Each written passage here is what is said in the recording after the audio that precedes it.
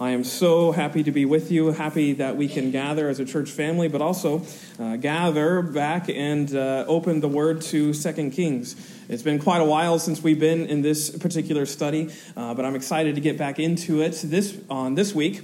And I'll confess with you, I'm going to do something a little bit ambitious, even for me, which is that we're going to try and cover all 44 verses in this chapter 4. So don't worry, there's food. So I planned it really good, so you can stick around, and there's food afterwards. So even if I go a little long, no, we're going to try and move through this efficiently. But I just couldn't help but escape as I was studying this particular chapter, how each of these scenes, though they're really different, though they show a lot of different ways in which Elisha meets these people's needs, there is a really strong, we could say, through line or thread that ties them all together, and I think in a very profound way, which I hope to draw your attention to. It's not by accident that the historian has sort of collected all of these tales together regarding and surrounding this prophet Elisha and sort of the feats and the miracles that he's able to do. If you read all 44 verses, it's really just 44 verses of miracles that Elisha is able to accomplish. And yet these spectacular events, this isn't just an accidental thing that he puts them all together. I think it's very intentional that all of these, though they don't really at first have a very strong connecting point, I think it's very intentional of not just the historian, but the Holy Spirit to put them together in one singular narrative to, I think, both reveal the nature of Elisha's ministry as a prophet, but also, I would say, even more so, to reveal exactly who Yahweh is. We've been examining, especially in this series, through the Kings, how exactly Yahweh shows himself as the true King of Kings over all of the disaster, over all the distress and the strife and the historical events that come about in Israel's lives. Yahweh is King. I think the most important question we can ask when we are trying to understand any text of Scripture is just that. What does this show me about God? The whole Bible is a revelation of God's Son, Jesus Christ. So what does this do in showing us about who God is and what he's like and what he values and what he does? I think, as with the rest of Scripture, you're going to find that this particular chapter 4 of 2 Kings, really shows you how God meets sufferers in their suffering. He's not afraid of it. He's not indifferent towards the things that cause us sorrow, our pain, our loss, our grief. He is not standing on the sidelines waiting for us to get better. This whole chapter shows us how he meets us in those particular moments and seasons. But I think what is most amazing about this particular chapter is especially if we view it from the perspective of the sufferers themselves. Because what does suffering look like for you and me? It looks annoying. It looks grievous. It looks tiresome. It looks very much like an interruption. It looks like nothing is going according to plan. What does the suffering look like from our point of view? And what is the type of God that we find there in that suffering? I think this chapter shows us exactly that. So I want to take you through these 4 scenes. There's basically 4 scenes in this chapter which I think show us suffering from our perspective. And it also shows us the type of God that we find in those moments. So first of all, notice in this first couple verses, I think we find here suffering is hopeless. Suffering is hopeless. The historian thrusts us into this action, we could say, into the middle of this story that's going on about this, quote-unquote, certain woman who suddenly finds herself a widow. Verse 1, now there cried a certain woman of the wives of the sons of the prophets unto Elisha, saying, thy servant, my husband, is dead, and thou knowest that thy servant did fear the Lord, and the creditors come to take unto him my 2 sons to be bondmen. Her late husband was apparently studying under Elisha in his prophetic ministry. He was a faithful man, a devout man, but who had also amassed a significant debt, such that the creditor, upon this man's death, comes calling to settle all of his accounts. which, if you read the law, you can go back into Leviticus, you can read this. It's in the law. It meant that he could claim this widow's sons as his slaves. This was his right to do. He wasn't acting unjustly, so to speak. He was acting according to the law. But obviously, this woman is feeling no small amount of worry and anxiety. She is very much at her wit's end. This is a hopeless situation if there ever was one. She has not only lost her spouse, her means of livelihood in those particular days, she is now also standing to lose both of her sons too, their very support. The thing that she could stand on is being threatened to be pulled right out from under her, which would basically leave her on the streets. Her future looks grim, to say the least. It looks hopeless. She is suffering a very hopeless situation. And she's telling Elisha all about this. And Elisha said to her, verse 2, said unto her, what shall I do for thee? Tell me, what hast thou in thine house? And she said, thine handmaid hath not anything in the house save a pot of oil. She has basically nothing. That jar of oil that is sitting on the shelf is really just a token. It's a symbol of just how desperate she was. That's all of her resources.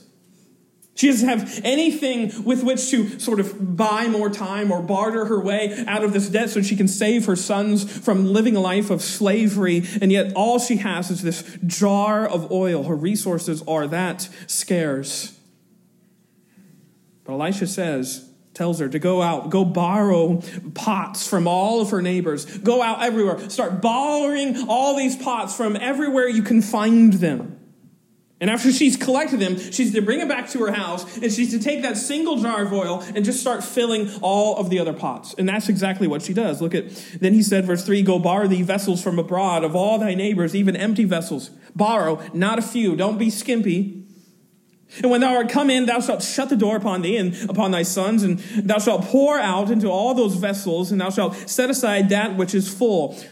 Amazing. There's going to be leftovers, Elisha promises her. So she went from him and shut the door upon her and her sons. So she goes about and starts doing this very preposterous sounding instruction. What would be your first reaction if this guy says, go and borrow these things and you're going to be able to fill as many vessels as you can find, you're going to be able to fill with that one jar of oil. One carton of milk is going to fill all of these buckets. It seems kind of ludicrous. It seems as if he's talking out of his head. But she does it. She goes and she starts borrowing in verse 5, who brought the vessels to her, and she poured out. She's pouring. She's pouring that oil into jars, and the more jars she brings, the more oil she's able to pour, until eventually she just runs out of pots. Verse number 6. And it came to pass, when the vessels were full, that she said unto her son, bring me yet a vessel. And he said unto her, there is not a vessel more. We ran out. And the oil, it says, stayed, or it stopped. It's an amazing scene of provision, because notice then verse 7, then she came and told the man of God. And he said, go, sell the oil and pay thy debt, and live thou and thy children of the rest. Elisha has now given this woman, we could say, liquid hope. From a hopeless situation in which her whole life was about to be taken away from her, here now she has enough to pay off her creditor and then some, enough to live off of the rest, as it says. She's brought from the edge of that hopeless situation to having that hope fill her home. And how fitting, isn't it, that image, that emblem of her desperation, that jar of oil has been turned into her deliverance by none other than Yahweh himself. That oil goes from being a sign of just how scant her resources are to now being her livelihood as she lives off the rest with her sons. Isn't that what God does? Just like this woman's hopelessness and emptiness is filled with God's hope. Yes, our emptiness and hopelessness is filled with his. That's what he does for each and every one of our situations that appear as if there's no hope of them getting better. He fills them with his hope. And no, perhaps it's not as, quote unquote, miraculous as an endless pot of oil. If you have that in your home, let me know. That'd be cool. I'd like to see that. But the hope that God gives us is nonetheless, I would say, astounding. It should make us be amazed. Because you know what it is? He's given us his Son. That's the hope that fills our hopelessness, that fills our emptiness, our jars that are so destitute of anything, our lives that are so empty. He fills with his Son. He gives us that infinite outpouring of his Holy Spirit who points us to his Son, who delights to give us his hope. Yeah, our hopeless suffering sometimes feels that way. But with Yahweh's word, it is never hopeless. When has a hopeless situation ever stopped Yahweh from acting? Never. Not for this woman, and not for you and I either. Our hopelessness does not stop what he plans to do in and through us. Suffering is hopeless. Number 2, I want you to notice, look it down in verse 8, suffering is ruthless. Suffering is ruthless. Because there's a very long story. This particular narrative is going to take us through most of the chapter. But it's a very fascinating account, and I hope you can stick with me, because the historian switches gears and he tells us about this quote-unquote great woman from Shunem. Look at verse 8. And it fell on a day that Elisha passed to Shunem, where a great woman, an important woman, she was a powerful figure, and she constrained him to eat bread. And so it was that as oft as he passed by, he turned in thither to eat bread. Whoever she was prominent. She had influence. And she constrains this man of God, the prophet, to come in and dine with her and her family. But it even goes beyond that, as we're told in verse 10. She even asks her husband, and they make an addition onto their house specifically for Elisha. They make him a room. So whenever he would come, whenever he would be able to pass by and take leave, he would have a room where he could stay in their own home. So she does this. And Elisha is perhaps amazed by the kindness showed towards him. He is a man of Yahweh, which in those days was not a very popular person to be representing. But it says in verse 11, and it fell on a day that he came thither, and he turned into the chamber and lay there. And he said to Gehazi, his servant, call this Shunammite woman. And when he had called her, she stood before him. And he said, say now unto her, behold, thou hast been careful for us with all this care. What is to be done for thee? Wouldst thou be spoken for to the king or to the captain of the host? And she answered, I dwell among mine own people. Basically, he's asking, is there anything I can do to return this kindness that you've showed towards me? Is there anything I can repay you with, so to speak? And she says, no, basically nothing. I dwell among my own people. I have what I need. And yet, that's not entirely true. Because notice verse 14.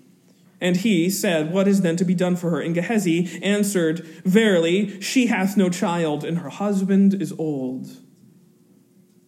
This woman, whoever she was barren.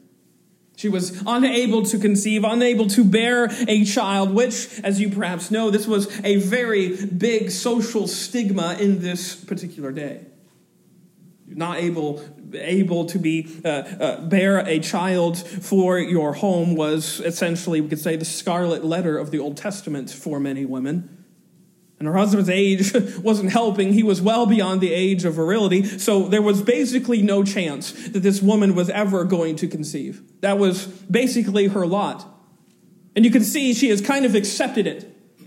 She doesn't even mention it to the prophet. She doesn't even mention what her situation is. Yet Gehazi sees it and he mentions it to Elisha. And that's when Elisha gives this woman an amazing promise. Watch. And he called her and said, call her. And when he had called her, she stood in the door. And he said, about this season, according to the time of life, thou shalt embrace a son. And she said, nay, my lord. Thou man of God, do not lie unto thy handmaid. She's shocked by this word that comes to her. She has never perhaps given this much thought in later years. Maybe she's later in her life and she's kind of put away this thought for several years. And now it's all coming back up. All the emotions that this would bring back up for this woman. Don't lie to me. Don't play with my emotions, man of God. And then look what happens. Verse 17, and the woman conceived and bare a son at that season that Elisha had said unto her, according to the time of life. It happens all exactly as he said it would. By the way, this is just an amazing little pattern you can read in the scriptures, how God loves to give barren women the ability to conceive. It happens all the time. It happens to Sarah, and we can go to Samson's mom, Manoah. We can go to Hannah in 1 Samuel. You can go to Elizabeth in Luke chapter 1. There's over and over again. It's a pattern. God takes what is destitute and desperate, and he brings his life into it by the power of his word. Exactly what happens here for this woman. She's given the amazing gift of being able to bear a son. And all of that is just introduction to this woman's story, because watch what happens. Look at verse 18. And when the child was grown, it fell on a day that he went out to his father to the reapers. He's out in the field, working the fields with his dad. And he begins complaining about a headache. Something has struck him. It says in verse 19, he said to his father, my head, my head. And he said to a lad, carry him to his mother. His dad sends him home. His headache perhaps will just go away. That's what he's thinking. And then look at verse 20. And when he had taken him and brought him to his mother, he sat at her knees till noon and then died. Amazing turn of events that should stun us and should surprise us. That miracle boy is snatched away from that mom. Just imagine this Shunammite woman's devastation. She is totally destroyed. That miracle boy that she perhaps prayed for when she was younger, that she had given up hope of ever having, has now been given to her and then just as quickly taken away from her. She takes the body, in verse 21, she takes it up to Elisha's room, lays the body on the bed, and then she's beginning to make arrangements, making plans to go see Elisha. Apparently, he is camping out at Mount Carmel. So she's got to go see him. Look at verse 22. And she called unto her husband and said, send me, I pray thee, one of the young men and one of the asses, that I may run to the man of God and come again. And he said, wherefore wilt thou go to him today? It is neither the new moon nor Sabbath. And she said, it shall be well. Then she saddled an ass and said to her servant, drive and go forward. Slack not thy riding for me, except I bid thee. Basically, put the pedal to the metal. Get to the man of God as quick as you can. So now when I'm driving, I say, slack not thy riding when we have to go somewhere fast. It's the King James Version of get there quickly. Hurry up. And she feels the urgency of the situation. And notice, she's running to the man of God. And when she gets to him, she falls on her knees. She falls to her knees in just pure anguish. She's clutching at the feet of the prophet. So she went, verse 25, and came unto the man of God to Mount Carmel. And it came to pass, when the man of God saw her afar off, that he said to Gehazi his servant, behold, yonder is that Shunammite. Run now, I pray thee, to meet her, and say unto her, is it well with thee? Is it well with thy husband? Is it well with the child? And she answered, it is well. And when she came to the man of God to the hill, she caught him by the feet. But Gehazi came near to thrust her away. And the man of God said, let her alone, for her soul is vexed within her, and the Lord hath hid it from me, and hath not told me. He notices her soul. As she comes closer, he sees, yes, her words might have been saying, I'm fine, but her body is saying something different. Her appearance might have given it away that her soul internally was crushed. And Elisha is perplexed. Why did not God show this unto me? And then she says, look at verse 28, did I desire a son of my Lord? Did I not say, do not deceive me? She could have never imagined the miracle of having a child. But she also could have never imagined that that miracle would be so soon taken out of her arms. And basically, her cry here is hearkening back to what she said before. And basically, she's saying, I would have rather not have a son at all than have one and have him taken away from me. Why did you do this? Elisha, did I tell you not to lie to me? She's devastated. And Elisha's about to send his servant Gehazi to go forward and go to the woman's house. And Elisha and the woman are following behind him. Elisha sends Gehazi to the house, and he goes to the boy with this staff of Elisha to heal the young boy, but he can't do it. So finally Elisha arrives. Look at verse 32. Notice how Elisha meets the needs of this lifeless child. Watch. And when Elisha was come into the house, behold, the child was dead and laid upon his bed. And he went in, therefore, and shut the door upon them twain, and prayed unto the Lord. And he went up and lay upon the child, and put his mouth upon his mouth, and his eyes upon his eyes, and his hands upon his hands, and stretched himself upon the child. And the flesh of the child waxed warm. Then he returned and walked in the house to and fro, and went up and stretched himself upon him. And the child sneezed 7 times, and the child opened his eyes, and he called Gehazi and said, call the Shunammite. So he called her, and when she was come in unto him, he said, take up thy son. Then she went in and fell at his feet and bowed herself to the ground and took up her son and went out. Amazing. The prophet of God enters the room, and he stretches himself out over this boy. You might immediately think, or I hope you do, perhaps it has left your mind. 1 Kings 17, we have an exact same, almost replica scene of this, with Elijah doing the same thing to another boy who had fallen ill and died, stretching himself over this sufferer. I think it's amazing that Elisha does this, especially that close contact that he makes with that lifeless boy. And yet then he raises him. Or we should say the power of Yahweh raises him. And the mother, you can imagine, was elated. Suffering sometimes is ruthless, is it not? It seems to have no mercy. It seems to have nothing in the way of couching just how devastating it is. And sometimes it can feel just like this woman that God lied to us. Have you ever felt like that before? God, why did you lie to me? Why would you allow this gift to be given to me, to be received, and then you would yank it away? That's what this woman feels like. She feels like God lied. Did you notice that this woman's suffering occurs after a gift from God? It's after she receives this blessing that all of this pain begins happening. And yes, she had dealt with the pain of barrenness her whole life. But perhaps she had given herself over and resigned herself to that fate.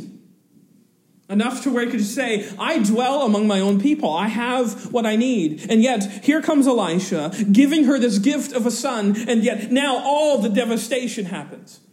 You can see her train of thought. Why would you do that? Why would you lie to me?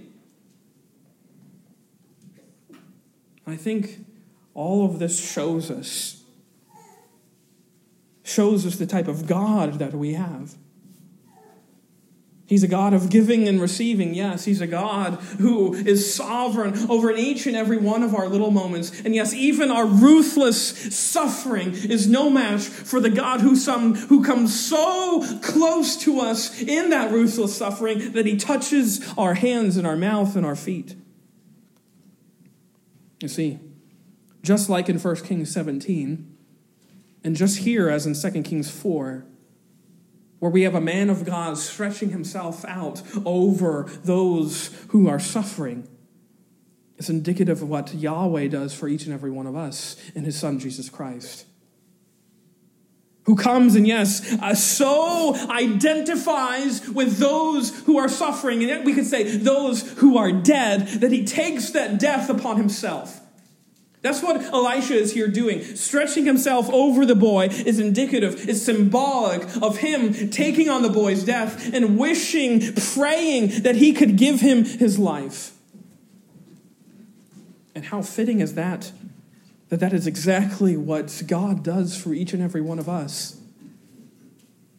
Our suffering, our anguish, our agony, our grief, our pain, our loss, he knows. And he doesn't just know it, he's taken it, he's felt it. All the barbs that you feel, all of the anguish that you feel deep in your soul, God has taken it. He's taken it as his own.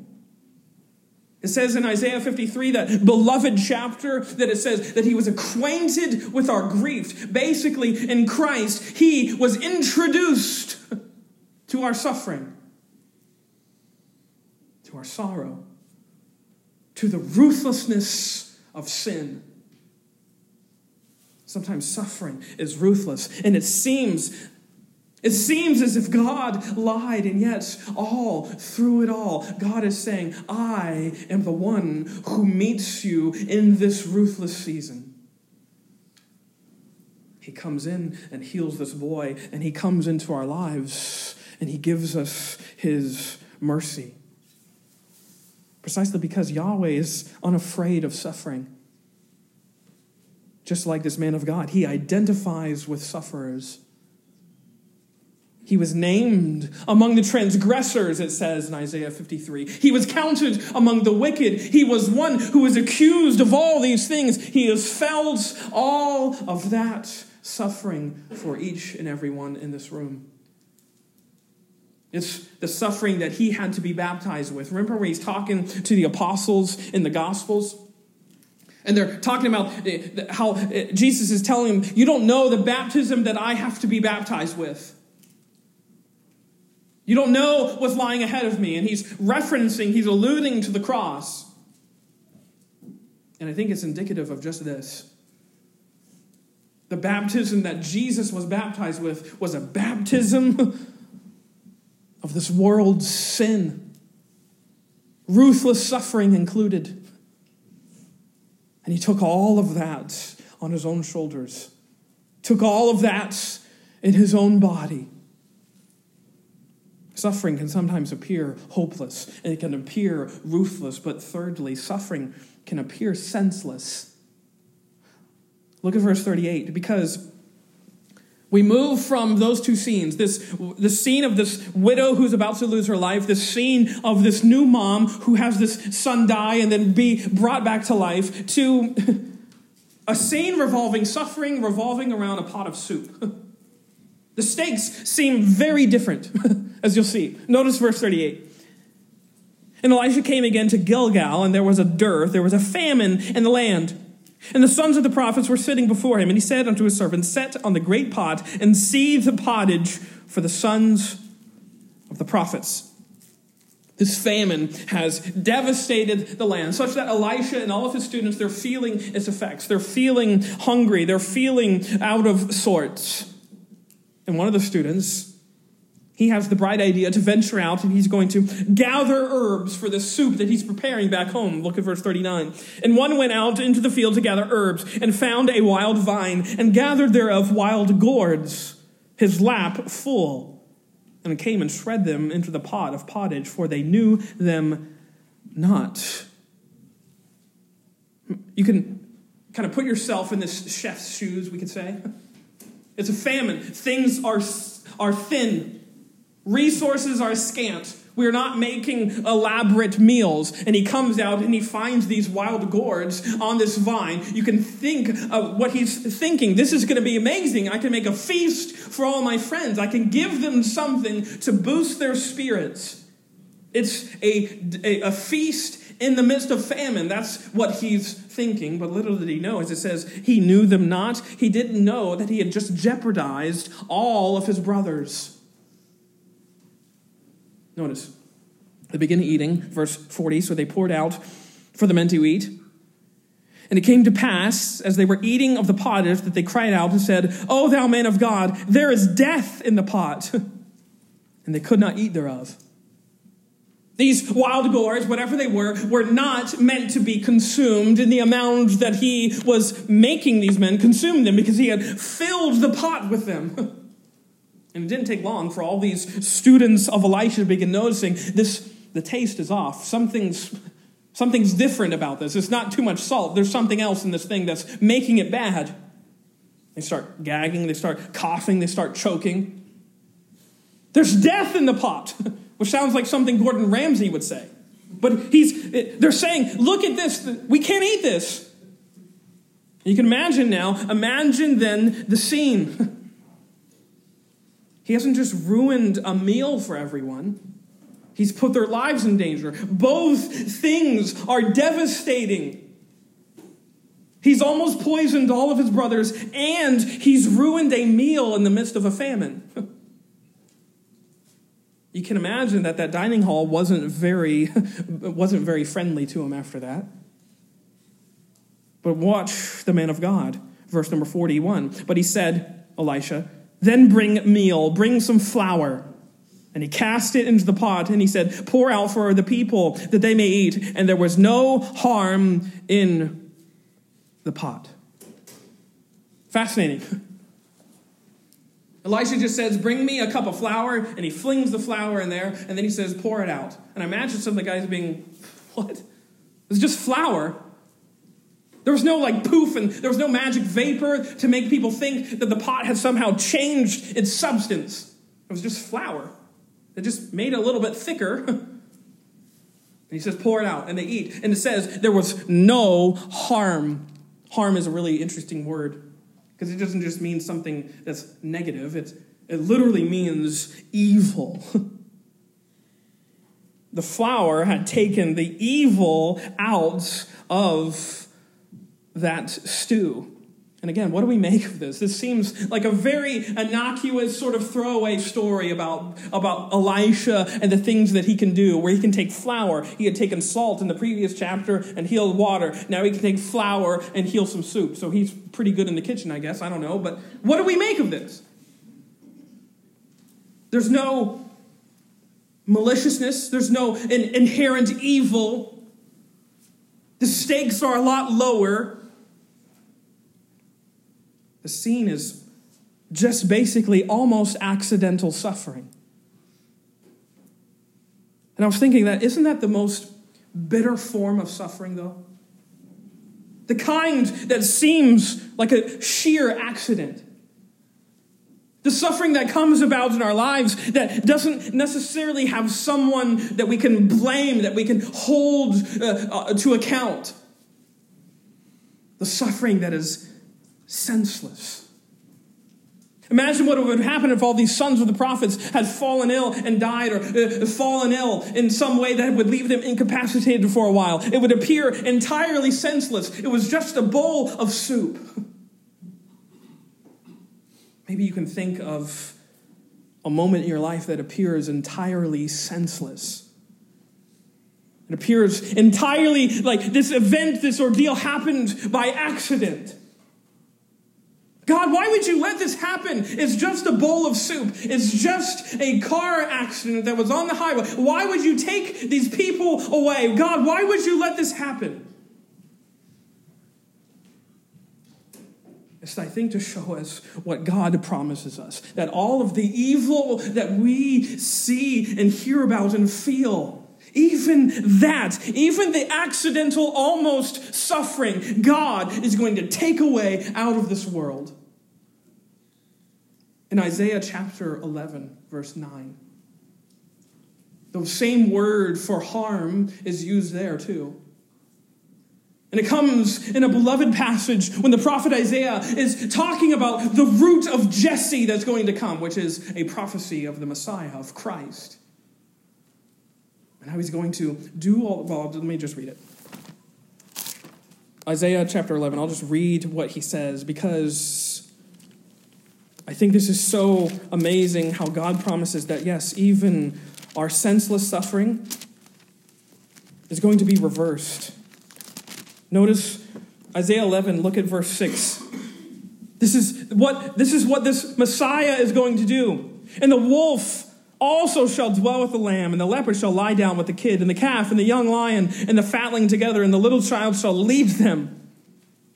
The peace that's going to come about when this root of Jesse appears.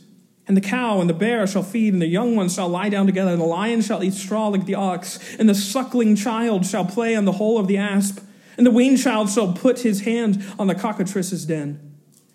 And then shall not hurt nor destroy in all my holy mountain. For the earth shall be full of the knowledge of the Lord as the waters cover the sea. They shall not hurt.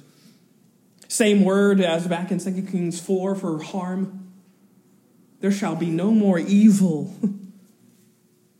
in all my holy mountain. When I reign, this root of Jesse, Jesus, the Messiah, the King of Kings, is declaring, when I am reigning, all of this senseless suffering is going to be away. All the harm and the hurt and all of those horrid stories that we hear about these accidents happening. These senseless stories of suffering. All of that is gone. All of that is reversed by this one who comes. This one who comes in, who's thrust into our world like flour in a pot. This Messiah who comes into our world. He takes all of it away. He absorbs all of the evil in his own body. And he says to us, there shall be no more hurt. I look forward to that day. I look forward to the day when there's no more hurt. When all the tears are wiped away because, yes, we feel the pain of loss, or yes, we feel all of the accidental, almost suffering that happens in our lives, all the mistaken suffering that happens in our lives, all of those tears that are shed for that, God takes away. Oh, I am so looking forward to that.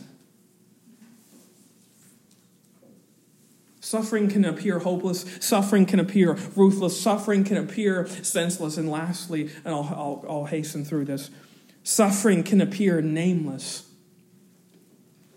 We get to the last scene, verses 42 through 44. And there's a theme that I think has been curious to notice throughout this whole chapter. I don't know if you caught it, but for whatever reason, the historian rarely mentions people by name throughout this whole chapter. And in fact, the person's name who appears the most is actually Elisha's servant, Gehazi. His name appears roughly 7 times throughout the whole chapter, with Elisha being called the man of God 11 times. He's not called by his name. He's called just the man of God. His name only appears 6 times, but there's not a lot of names. There's the widow with the oil. There's the Shunammite woman and her husband and her son who dies and the sons of the prophets. And there's not a lot of names in this chapter. And notice even in this closing little story in verses 42 through 44, there's no names at all, actually. Notice what happens. And there came a man from Baal Shalisha and brought the man of God bread of the first fruits, 20 loaves of barley and full ears of corn and the husk thereof. And he said, give unto the people that they may eat. So this man is coming from a different region, coming from beyond, and he's coming to Elisha with this first fruits offering, we might say. Which, if you're familiar with the law, you would know that this was supposed to go to the temple, right? This was supposed to be an offering given to the priests. That's what the law says. But again, notice where he is coming from, Baal Shalisha. A place that's riddled, that's filled with Baal worship. And so this man, seeing as he is not a Baal worshiper himself, he takes it and he heads to where he knows Yahweh is worshipped. He takes it to Elisha. Not a priest, but a prophet. but he takes it to God. It's interesting that this man of God feels the burden to obey Yahweh such that he almost disobeys, quote, the letter of the law to obey the spirit of the law. Interesting, I find. Apparently, as God said to Elijah, there is a faithful remnant in Israel. There's still people that are serving my name, and here is one of them. But Elisha tells Gehazi, give this offering to the people that they may eat. Notice what Gehazi says to him, verse 43. And his servitor said, what should I set before this? Or what should I set this before 100 men? How do you expect me to do that, Elisha? This is a very meager meal. 100 men and all of their wives and children are not going to be able to eat from only 20 loaves of barley. Come on. What are you expecting me to do here? How am I supposed to feed all these people? And the man of God, verse 43, calmly just gives his instructions again. But notice he includes the promise that not only will everyone eat their fill, there's going to be leftovers at the end of it. Notice. And he said again, give the people that they may eat. For thus saith the Lord, they shall eat and shall leave thereof. There's going to be leftovers, and that's exactly what happens. So he set it before them, and they did eat and left thereof, according to the word of the Lord. 100 or so men and their wives and their children, they all eat from this scant little offering of 20 loaves and a couple ears of corn. It's miraculously multiplied so that everyone has their fill and everyone has leftovers to take home. Everyone gets a little Tupperware box to go back to their homes later. It's awesome. And you should probably perhaps be thinking, I've heard this story before, and you have, except it's been with Jesus and 5,000 people, not just a couple hundred. The Christocentric, we could say, alarm bells for me are just going off crazy here in this little story as Elisha feeds people, multiplies an offering to feed a crowd. It's indicative of what Christ would later do in the Gospels, but regardless, did you notice there's no names here in this little story? Gehazi is just referred to as the servitor, the servant. And such that he is doubting the ability of Elisha to do anything in this moment. What do you expect me to do? I think there's a way in which suffering does that to us. It can level us. It can put us all on the same playing field, we might say. Suffering is indicative of being human. It's not somehow abnormal. It's what makes us who we are. We all have trials and tribulations. And here in this very chapter, you can just think about, there's no safeguard against suffering. Even if you hail from a faithful household that always goes to church. Even if you are, like the Shunammite woman, hospitable to a man of God. Even if you are one of the sons of the prophets, even if you are Elisha's right-hand man, suffering can afflict anyone. Suffering is nameless. It can affect Joe Schmo and Bill Gates exactly the same. It doesn't care who you are. Suffering doesn't take names and treat different people differently based on who they are. It's nameless. And it can also make us feel as nameless also because it can make us feel as though no one knows us.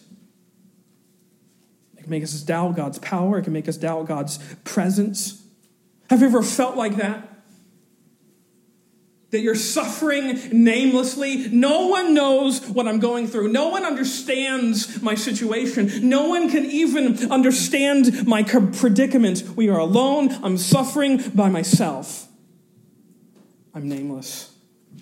A ship lost at sea. A person lost in the woods with no flashlight, no way to get out, no way to signal SOS. That's how suffering can make us feel, can it not? Yet all of that is wholly untrue. Suffering, yes. In this present life we could say after Genesis 3, it takes on many different forms. as we've seen in this chapter, right? It doesn't always hit us the same way. Suffering is very divergent. It hits us differently, and we are affected differently by it. Suffering is not a one-size-fits-all sort of deal. And yet, despite all of that, there's one who knows you. You are not nameless in your suffering here this morning, because there's one who knows you by name. That's what Yahweh says to us throughout his word. He knows you and he calls you by name. He knows you so much that he knows how many hairs you have left on your head. That's how much he knows you. You might feel as though people don't know you, but there's one who does. And it's Yahweh. The God of all things, the creator, the restorer, the redeemer, the one who rules and reigns over the galaxies, who holds all of those star systems that we have no idea how they exist and what exists on them. He holds all of them in the balance, and he knows you by name. In the palm of your hand, of his hand, that's where you are. That's where you reside. And as Pastor Nathan spoke about a couple of weeks ago, nothing can take you out of it. It's a hand that's secure. It's a hand that has its grip on you that you cannot wiggle your way out of. You are not nameless to this Father. You are not nameless to this one who knows you in your pain, in your agony, in your grief. See, that's the beloved thing that I see in this particular chapter, but all through the Bible. God sets up his office, we could say, to do his work when we're at the end of our rope, when we're at our wits' end. Whether it be suffering that comes namelessly or ruthlessly or hopelessly or senselessly, God positions himself right there when we're at the end of all of our hope of giving up.